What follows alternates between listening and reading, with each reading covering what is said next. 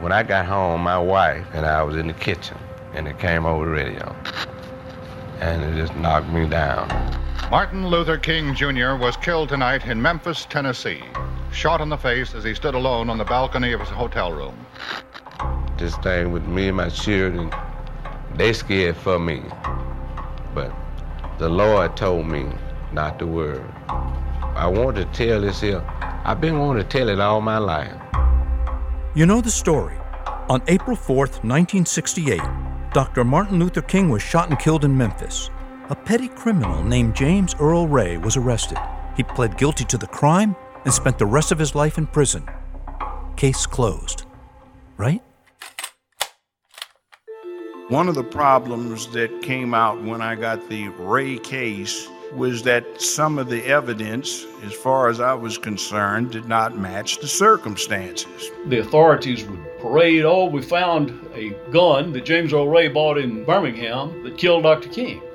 Except it wasn't the gun that killed Dr. King.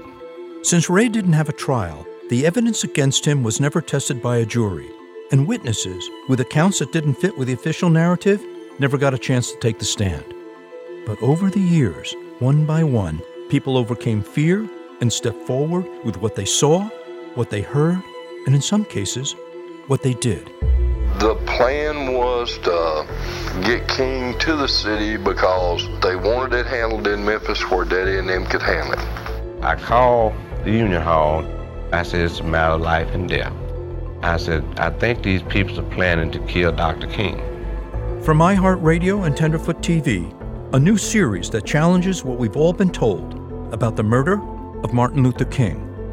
A story told by people who were there. The news media likes to put it out, James Earl Ray, the self-confessed killer of Dr. Martin Luther King. Well, that's an error. He never confessed. He always denied it.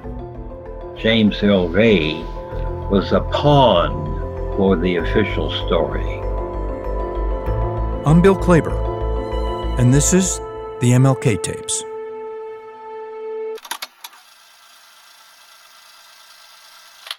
Well, there was 3 shooters plus me, and I knew Ray didn't do the killing because I was